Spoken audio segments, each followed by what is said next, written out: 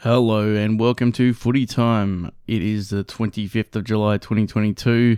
My name is Johnny Raff and we're not going to talk about footy this week. What movies are out at the moment? What's on TV at the moment?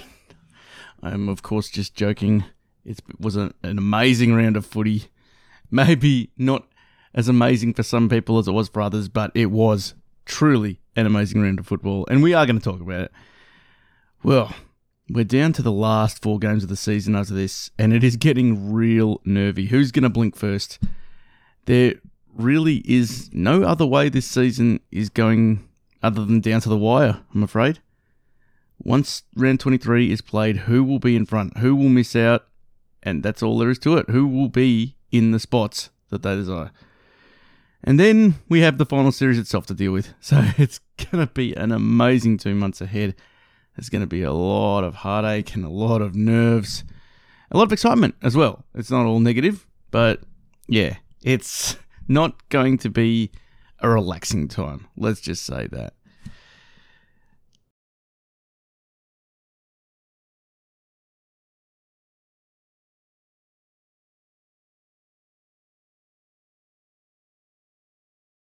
What else can we lead off with other than one of the most amazing Sunday afternoons at the MCG I've seen for a while? Not that I was at the MCG, but watched it on TV.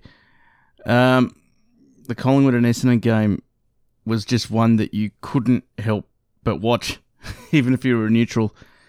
The Pies were well on top early before Essendon clawed their way back into it and put themselves into a winning position, until Jamie Elliott broke their hearts with a goal after the siren. Magical. Absolutely magical. It had everything, this game. Momentum swings, Josh Dacos' potential goal of the year, older stars shining and younger stars coming of age. It really did feel like a finals atmosphere, even though Essendon aren't going to feature in the finals this year, but it definitely felt like a ding-dong game of football, really. I still can't get through my head what happened. I haven't actually seen the last quarter again yet, but I wouldn't mind doing that. But yeah, I'm going to go a bit off script here. I usually have my points written out for these kinds of things, but I'm just going to go with my memory for this one. So I think Collingwood got up by about, I'd say, 30-odd points. I'm not going to say... I'd say it was about 5 goals early on, and then Essendon slowly clawed their way back. The Bombers ended up getting a lead of about 20 points in the last quarter. They had several shots on goal and a very good chances to extend that lead as well. But there was just this feeling that when they missed those 3 shots in a row, I think Stringer missed one. I'm not sure if it was Harry Jones. The other, there was another one, another big miss. They just had several decent opportunities, and when they did that, there was just this feeling that the game was still wide open, to me anyway. And it was. The Dons lost this as much as Collingwood won it in the end. They overused the handball and just killed their own momentum at times. There was some absolutely sensational passages of play from the Bombers in the third and fourth quarter that really should have ended up in goals, but there was just that one too many handballs, and they fluffed the chance, they'd miss it or whatever, it was turned over, and it just went the other way. And those moments, I think if you bury a goal in those moments, you win the psychological battle for that moment, and then it accumulates over time and you end up winning the game. They really, really shot themselves in the foot, not just with those misses, but with those decisions that they made to just overuse that handball. And then we came to the penultimate part of the game. So the Pies had clawed themselves back to 1 point, the difference, and I can't remember who got it out on the wing, but the Bombers did win a 50-50 ball, and they ended up getting into the 50, where Jeremy Howe mopped it up and was trying to take it out of the 50, but Harry Jones with a fantastic tackle, holding the ball, 1 minute and 10 seconds on the clock. That is game, Hendricks. As far as I'm concerned, that is game. You just don't lose from that position. You really don't. And I just thought, that's it. Honestly, that's it. He takes his full 30. Even if he does miss it, they'll structure it up. They'll shut it down. They won't let any possible easy exits out of that back line for the Pies. They will make the Pies kick down the line to a contest, kill it over the line, maybe another chance, but they would at least force a stoppage and just have to defend again. We know what happened next. Harry Jones kicked from about 40 metres out directly in front. He hooks the kick to the left slightly and hits the post. There is about 48 seconds left on the clock when the Pies get the ball back. And I can't remember exactly who kicked it in. I'm sure one of our loyal Collingwood fan listeners out there will be very quick to remind me of who it was that kicked the ball in.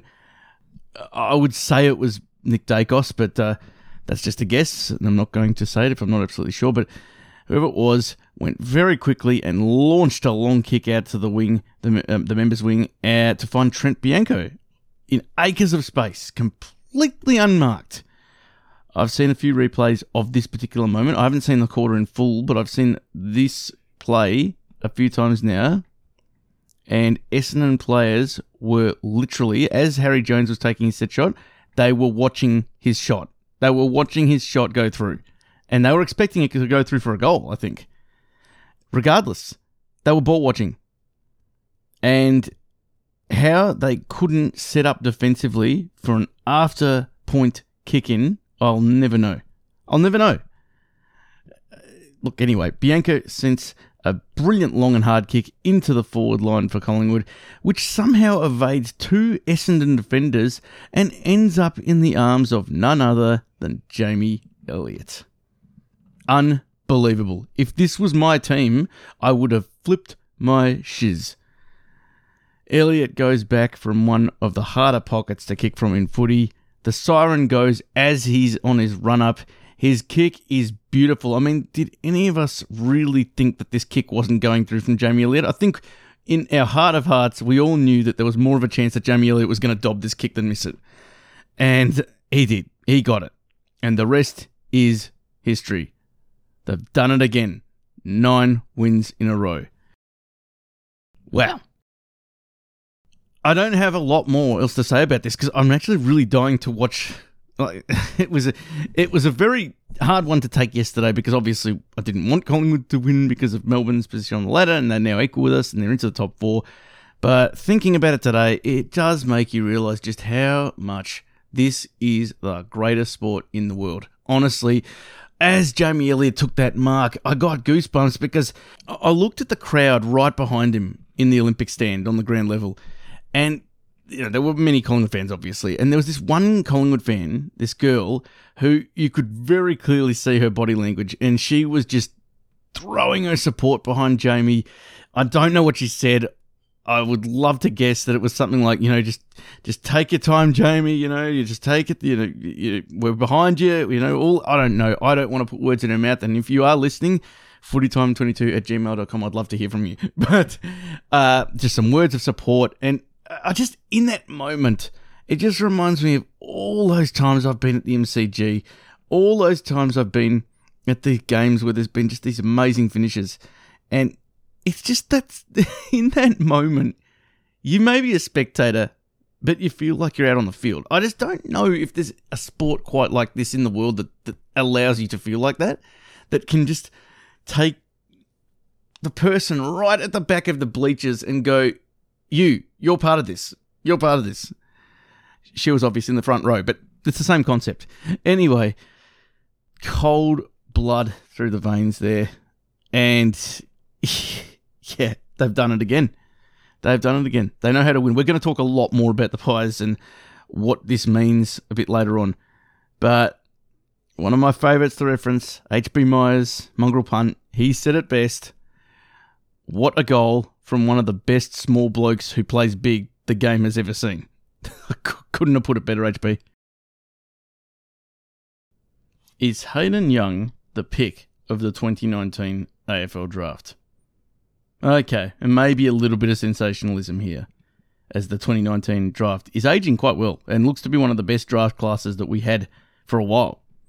You got Matty Rowell, Noah Anderson, who are going to be very good midfielders in this competition. You obviously have Luke Jackson, who could be a major X factor. You got Caleb Sarong, Cody Waitman, Mitch Georgiadis, Sam De Koning, and many more who are yet to show us their best stuff, as they're all only in their third years. But in my opinion, Freo cleaned up when they took Hayden Young at pick number 7 in this draft. Young was easily the best kick in this draft in my opinion.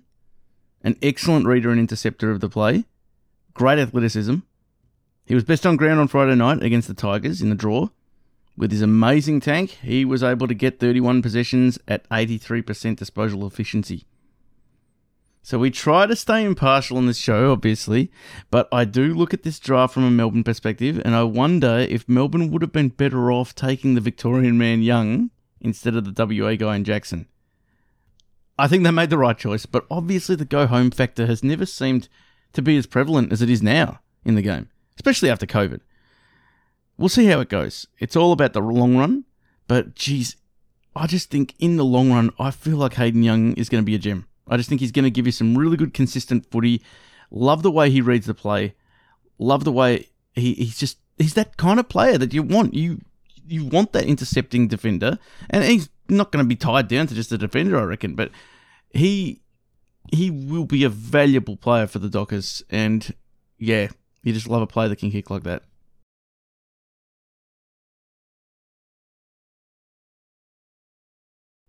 It'd probably be stupid to not talk about the Friday night game after we just spoke about Hayden Young's best on ground performance. I wasn't actually going to, but there's been so much to talk about this round. Enough for 2 shows.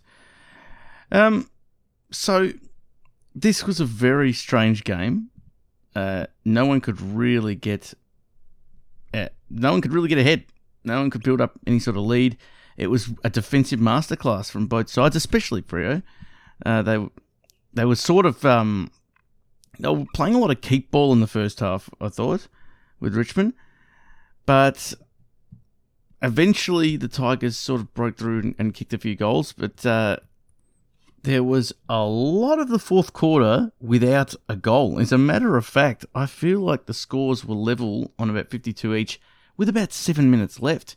And there was no score for the rest of the game and a draw. We have to talk about the 2 chances that Richmond had to snatch this, though. Noah Bolter with that shot from just on the 50. Jack Riewoldt saying to him to take his full 30 seconds, which he did, but he obviously took it a little too literally. The umpire calls play on. Michael Fredericks was right on it and comes in with a brilliant smother.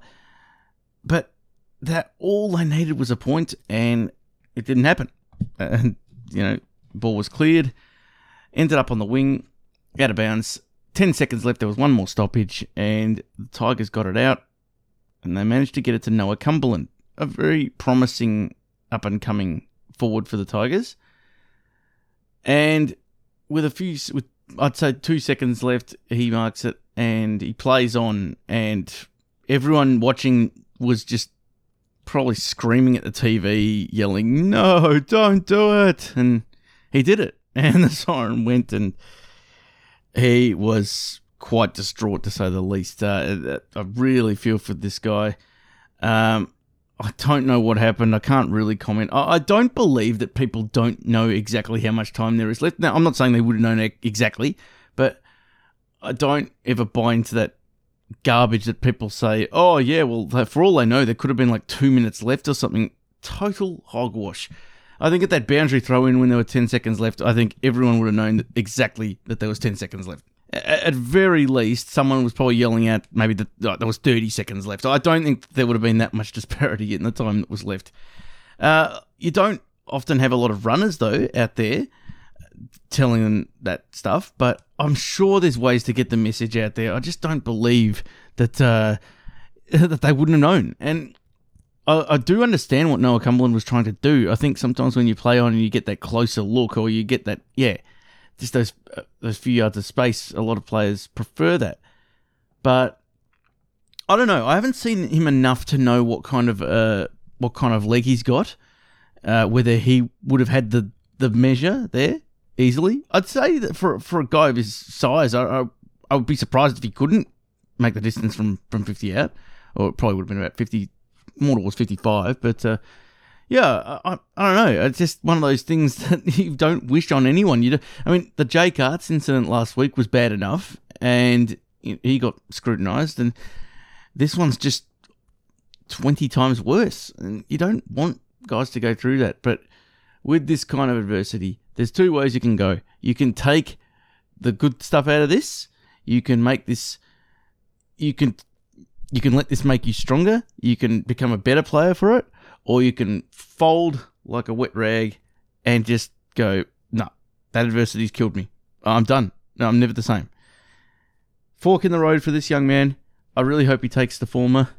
But, yeah, it's kind of a split. It's a 50-50 split on how players react from this. It can be the making of you or it can be the breaking of you. Yeah, it's shocking to say, but that's the reality. Something I have noticed, and I'm going to talk about this in a second as well, but I don't mind Matt Taberner. I think he's a nice forward. He has a crack, but I think that he was pretty lackluster on Friday night, and without Rory Lobb, they needed to get something out of Taberner.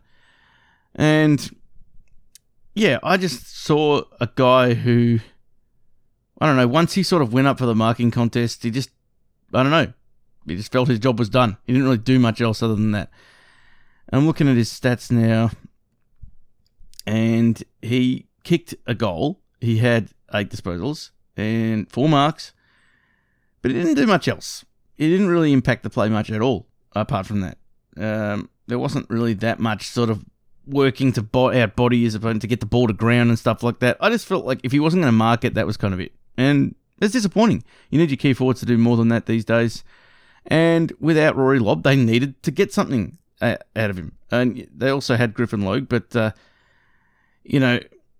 this is something we're going to talk about in a moment with Frere's forward line. But they needed more out of Taberner, in my opinion. So that was disappointing, I thought. Which, by the way, is very out of character for Matt Taberner. He is a hard-working key forward. He's a guy that's really sort of applied himself, and he's been good this year. I don't know if he's hurt or anything like that. He just didn't bring that work rate to the table on Friday night, so that was disappointing. But it's probably fair to say he had a very good opponent. Robbie Tarrant, I think, played his best game for the Richmond Footy Club on Friday night. Tarrant was all over Taberner, and yeah, he was just that old head, calmed him down, and yeah, he justified his worth in this game, Robbie Tarrant. I was really impressed with him. I think that he should go round again, I reckon. I'm not sure. I'm not sure where the Richmond back six sits at the moment in terms of development, but I wouldn't begrudge Robbie having another go at it next year. And lastly, from this game, there were a few things from this game, but unfortunately, Nat Fyfe pinged his hammy again. So another injury. He just hasn't been able to string consistency on the park this year, and recurring hamstring injuries, they are the worst to get back from. I don't know if it's worse than, say, well, it's definitely not worse than a knee injury, but say a leg break or something, or a fracture. I don't know. Sometimes just the mental anguish you get from recurring hamstring injuries and the stuff that it does to your mind, and when you're trying to build it back up and you're trying to go into full sprints, but it's in the back of your mind, oh, is that going to ping again? Like, it's just, I'm obviously talking from experience here, but it's just a bit of brain candy, I guess. And yeah, it's going to be hard. It's hard to stay up. He'll stay up. He's a very good, he's got a good head on his shoulders, but that's another 3 weeks at least for Fyfe on the sidelines, and they need a fit and firing Nat Fyfe, I think, to make a good play at this flag. There is always a place for Fyfe in this team. Don't be fooled. And they need to find a way to get him in there and featuring. Yeah, so a lot from this game. First draw of the season. Yeah, what does it mean? Lots of meaningful segues in this show today. And we're going to talk about Luke Jackson and the Fremantle situation. So it is looking more and more likely that Luke Jackson will be departing Melbourne. And it's looking more and more likely that that destination is going to be Fremantle. There's talk that the deal's already done, that the money is in the realm of $750,000 a season or something like that. Freo have put themselves into the premiership window. Remember that this club has never won a premiership in their existence in the AFL. They have a great fan base over there who would love nothing more than to come through and win a flag. So, is this the high-profile move that is going to get the Fremantle Football Club its maiden premiership? I'll just note that my comments that I'm about to make right now are exactly that. Comments being made right now. And right now is when these kinds of business decisions are being made, or over the next few months at least. I've never heard of one business decision in the history of the world that was made with the benefit of hindsight. So if this turns out to be wrong, please don't bombard me with hate mail saying that my comments didn't age well or all sorts of childish stuff like that. I will politely tell you the same thing. Good. I'm glad we got that out of the way. So there is a glaring issue with Fremantle's team at the moment. Their forward line. They've got Rory Lobb, who has had a great season and has been their best forward with 30 goals. But he's inconsistent and possibly the one that they will part with to make way for Luke Jackson. They've then got Matt Taberner, who, as I said before, has a crack. He's kicked 20 for the season. But do you hang your hopes on someone like this? It becomes a case of, is there an upgrade for this position? You've got a guy who might do the biz, but when you're going for a flag, you need a little bit better than that sometimes. They've got Bailey Banfield, who's been good with 18 goals, but he seems more like your tall mid-forward guy. He's got 7 contested marks for the year. That's not going to cut it at the key post. Having said all of this, Freo's small forwards have been excellent. You got Lockie Schultz with 25 goals. You got Banfield, who I just mentioned. Michael Frederick with 19. Sonny Walters with 12. And others who can head up forward and snag one like Collier and Switkowski. I think any team in the comp would love to have Freo's set of small forwards. But long term, you really do need the balance if you want to challenge for a flag. So we look at Luke Jackson, out of contract and on the market. I'm going to be blunt. Luke Jackson doesn't fix Freo's forward issues. Yes, the kid is still developing, and I know he would be a ruck forward as he has been for Melbourne, but he's mainly been up forward and has kicked 10 goals for the season. He's also had 17 contested marks. That's kind of middle of the road. We know that Luke is an exceptional talent and offers so much more than just those stats that I've mentioned. But still, I don't see this as a good fit for Fremantle. And while we're at it, Freo only need to look over to Melbourne to see why this won't fix their issues. Melbourne has been without Tom McDonald for nearly half a season now. Don't you think Melbourne's forward issues wouldn't have been such a problem if Luke Jackson was the forward messiah that Freo are making him out to be? Think about it. He's not going to be a full-time ruck because Sean Darcy is excellent. As a matter of fact, I'm now hearing that the acquisition of Jackson could make someone like Sean Darcy tradable. Well, that's quite a bit of faith giving up your starting ruckman in order to pay $800,000 a season for a new one. And if Jackson wants to be a ruck full-time, why would he leave Melbourne to go and sit behind another ruckman? I haven't even talked about Freo's list decisions that they need to make over this year and next year. Alex Pearce has just re-signed, an excellent re-signing. That's a very, very good one. But you got these guys like Griffin Logue, Bailey Banfield, James Aish, Blake Acres, Will Brodie. They're all out of contract at the end of this year. Luke Ryan, Caleb Sarong, Tucker, Lockie Schultz, Liam Henry, Rory Lobb, all out of contract next year. We've already mentioned Lobb, that he may already be going. But these guys are all key parts of Freo's ascent up the ladder this year. You are essentially saying that you're happy to break up some of this amazing list you've worked so hard to assemble by selling the farm to bring in a third-year player who, in all honesty, is not proven as the key forward that they desperately need and might play some time in the ruck. There's so many what ifs here, and it doesn't add up for me. At this point in time, if I was if I was a Freo fan, I would be nervy about making a move like this. Yes, he played 15 of the greatest minutes in a grand final, possibly, I don't know, possibly in all of all time, I don't know. But the shiny object syndrome here is just laughable. List moves like this can cripple football clubs and become the butt of people's jokes. I still wouldn't sleep on a team like West Coast. I wonder what they're up to in all this. Freo could just be a smokescreen, I don't know. But if Luke Jackson comes out and nominates Freo, I would say that in all likelihood he will end up getting to Freo. I don't know, but that's just my 2 cents. I'm not trying to put the moz on or anything, but I just don't see this as being a fix to Freo's forward issues, I'm afraid.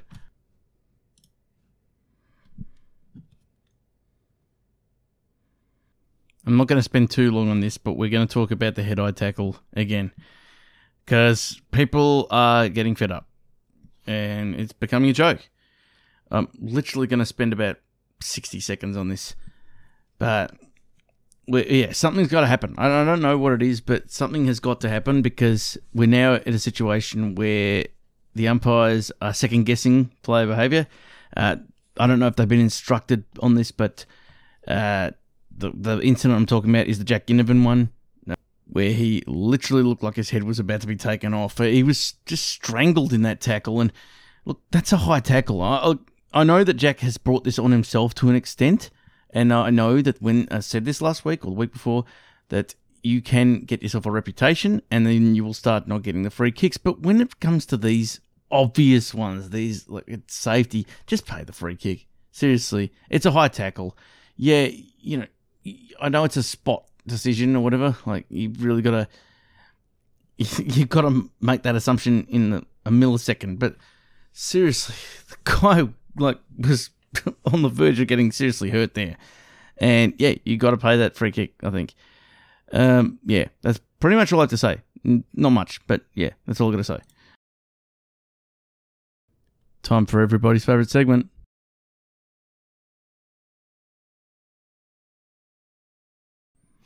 And there can be no other team to put in focus for the top 4 part of this segment this week. Pies fans, this is your moment. No one expected it. No one gave you a chance. They all hated you. But here you are at the conclusion of round 19, sitting 4th on the AFL ladder. There's been a lot of talk about some of the wins in this 9-game winning streak being slightly fortuitous. Well, as much as I'd love to find reasons to play down this amazing run from the Pies, there is really no point. It's been nothing short of magnificent. And you simply won't win that many in a row by chance. We did talk about this maybe a month ago. How far can the Pies go? They're on an absolute tear at the moment. And when things are going right for them in-game, they just seem to float on air at the moment. When you get this kind of confidence and belief in one another, I do feel that you can package that up and go all the way in a competition like this. Whether it happens or not, that's another story. But the Pies are not just in good form right now. It feels like the planets have aligned a bit and that they're so instinctive and in sync with each other in the way they play. It feels like a higher power is involved at the moment with their gameplay. We've got a month to go. The Pies have Port Adelaide, which they should win and go 10 wins in a row. They've got Melbourne the following Friday night at the MCG, which should be a barnstormer, and the nerves are already riding high with that one.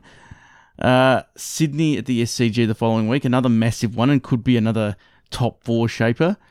And then finishing off with the old enemy Carlton in round 23 at the G. I think it's important not to get sucked into who you think are the better teams list-wise at this point of the season and who has the best experience in finals or getting to finals. Are Collingwood the best list in that top 4 right now? No, they're not, and they're not by a long shot. But to me, that means nothing when you're seeing what we're seeing right now. It's between the years. and they are playing out of their skin right now. If they believe they can do it, you better believe they can do it. I'm hearing a lot of people saying that the luck will run out soon, or that they won't be a threat in the finals and they'll probably go out in the first week and blah, blah, blah. The fact is that you don't know that for sure. And as it stands right now, I'm giving Collingwood a shot against any team in the competition right now. They're playing with a style that gives them plenty of scoring chances in a game. And when you generate scoring chances, you always have a chance to win. Not to mention that they have that dashing backline that is just exiting defensive 50s with ease at the moment and turning defence into attack. Here's the other thing, though, about Collingwood. They have leaders. Calm heads like Scotty Pendlebury, who settle things down when they need to be settled. Steele Sidebottom, who gut runs all day and then hardly ever wastes a possession. Jack Crisp, who's the wily dog that never lets you down. Jeremy Howe, who, when you need a defensive saving mark, he's there to take it. Darcy Moore, same thing. Brandon Maynard, they are everywhere. And a lot of those players mentioned have either played in premierships or grand finals. It'll hold them in good stead. We're seeing something special. There's no way around it. We're seeing something special brewing with Collingwood. There's no hiding from it, and it is real. Will they go all the way is not what I'm saying, but they've given themselves as good a chance as anyone. And as I said before, it's a very teams get good form. That happens all the time. But this is very, very rare. When you see a team just literally running on top of the ground at the moment, and they've got this belief in one another, you almost trust every guy who's next to you with your life. That's what they've caught lightning in a bottle here, and it's just it's pretty amazing to see, and it doesn't happen often. Trust me, not to this level, but we'll see how far it can take them. We'll move on to the top 8 sneaky, and I've got to go with the Bulldogs again. They have strung together 2 very impressive wins and are starting to play with that expansive running style and ground ball game that got them to last year's grand final. Wins like Saturday night build belief. I've heard some people say they may have overdone it a little in their celebration. Look, I don't know about that, to be honest. It's up to them as a footy club to take what they want to take out of it. And Geelong at GMHBA next Saturday night. If they knock the Cats off, you'd probably say it was a good thing. But look, even if they can just produce a very good performance down there and lose in a close one, you then have Freo at home, GWS at home, and then finishing off with Hawthorn somewhere, probably in Tassie. Sorry, I really should have known that. Yes, that is in Tassie. But look, I'm not going to get bogged down with ladder predictors and that. But I think that 3 wins with a scalp in there will see the Dogs into the 8. 2 wins might still do it with some results going their way. But the good thing is that they have put themselves well and truly back into the finals frame. No doubt about it. And they're a team that can do some damage if they make it as well. We've seen it. Nearly ran out of time for this one, but I think it's probably fair to just have a little bit of discussion on that particular game on Saturday night between the Bulldogs and the Demons. Again, I don't really have any sort of prepared notes for this one, so I'm just going to say what comes to mind. The Dogs started all right with 2 goals on the board, and the D's clawed back in that first quarter. It was a very entertaining first quarter, and the D's ended up in front. 6 goals, 3 to 4 goals straight. They carried on the job in the second quarter. It was a very high-scoring affair. The Dogs found ways to get the goal, and they put a few on the board, but when they were doing it, it seemed that Melbourne had the answers. There was a period where the Dogs kicked 3 in a row in the second quarter, and then Melbourne proceeded to kick 3 in a row. They had all the answers, seemingly. But they get to half-time, And the score is, I believe, it is 11-5 to 9-2. So I think it was 71 to, how's your maths, John? 56. So it was a 15-point lead at halftime, and you just knew that the second half was going to be really intense. There was going to be more goals in the game. The Dogs were not playing exactly how you would expect their game plan to be carried out. They were bringing it back inboard a lot. They were using a lot of quick ball movement, a lot of chaining through the middle, but also noticed that they entered the 50 with some low and hard kicks, which were either to leading forwards, or if they weren't going to be marked, they would get to ground very quickly. There wasn't any hang time on these kicks, not allowing the Melbourne no-fly zone backline, as I call it, to chop it off and intercept. This had very, very good fortune for the Dogs, who we know have a very good ground ball game. They're probably one of the best with the ground ball in the competition.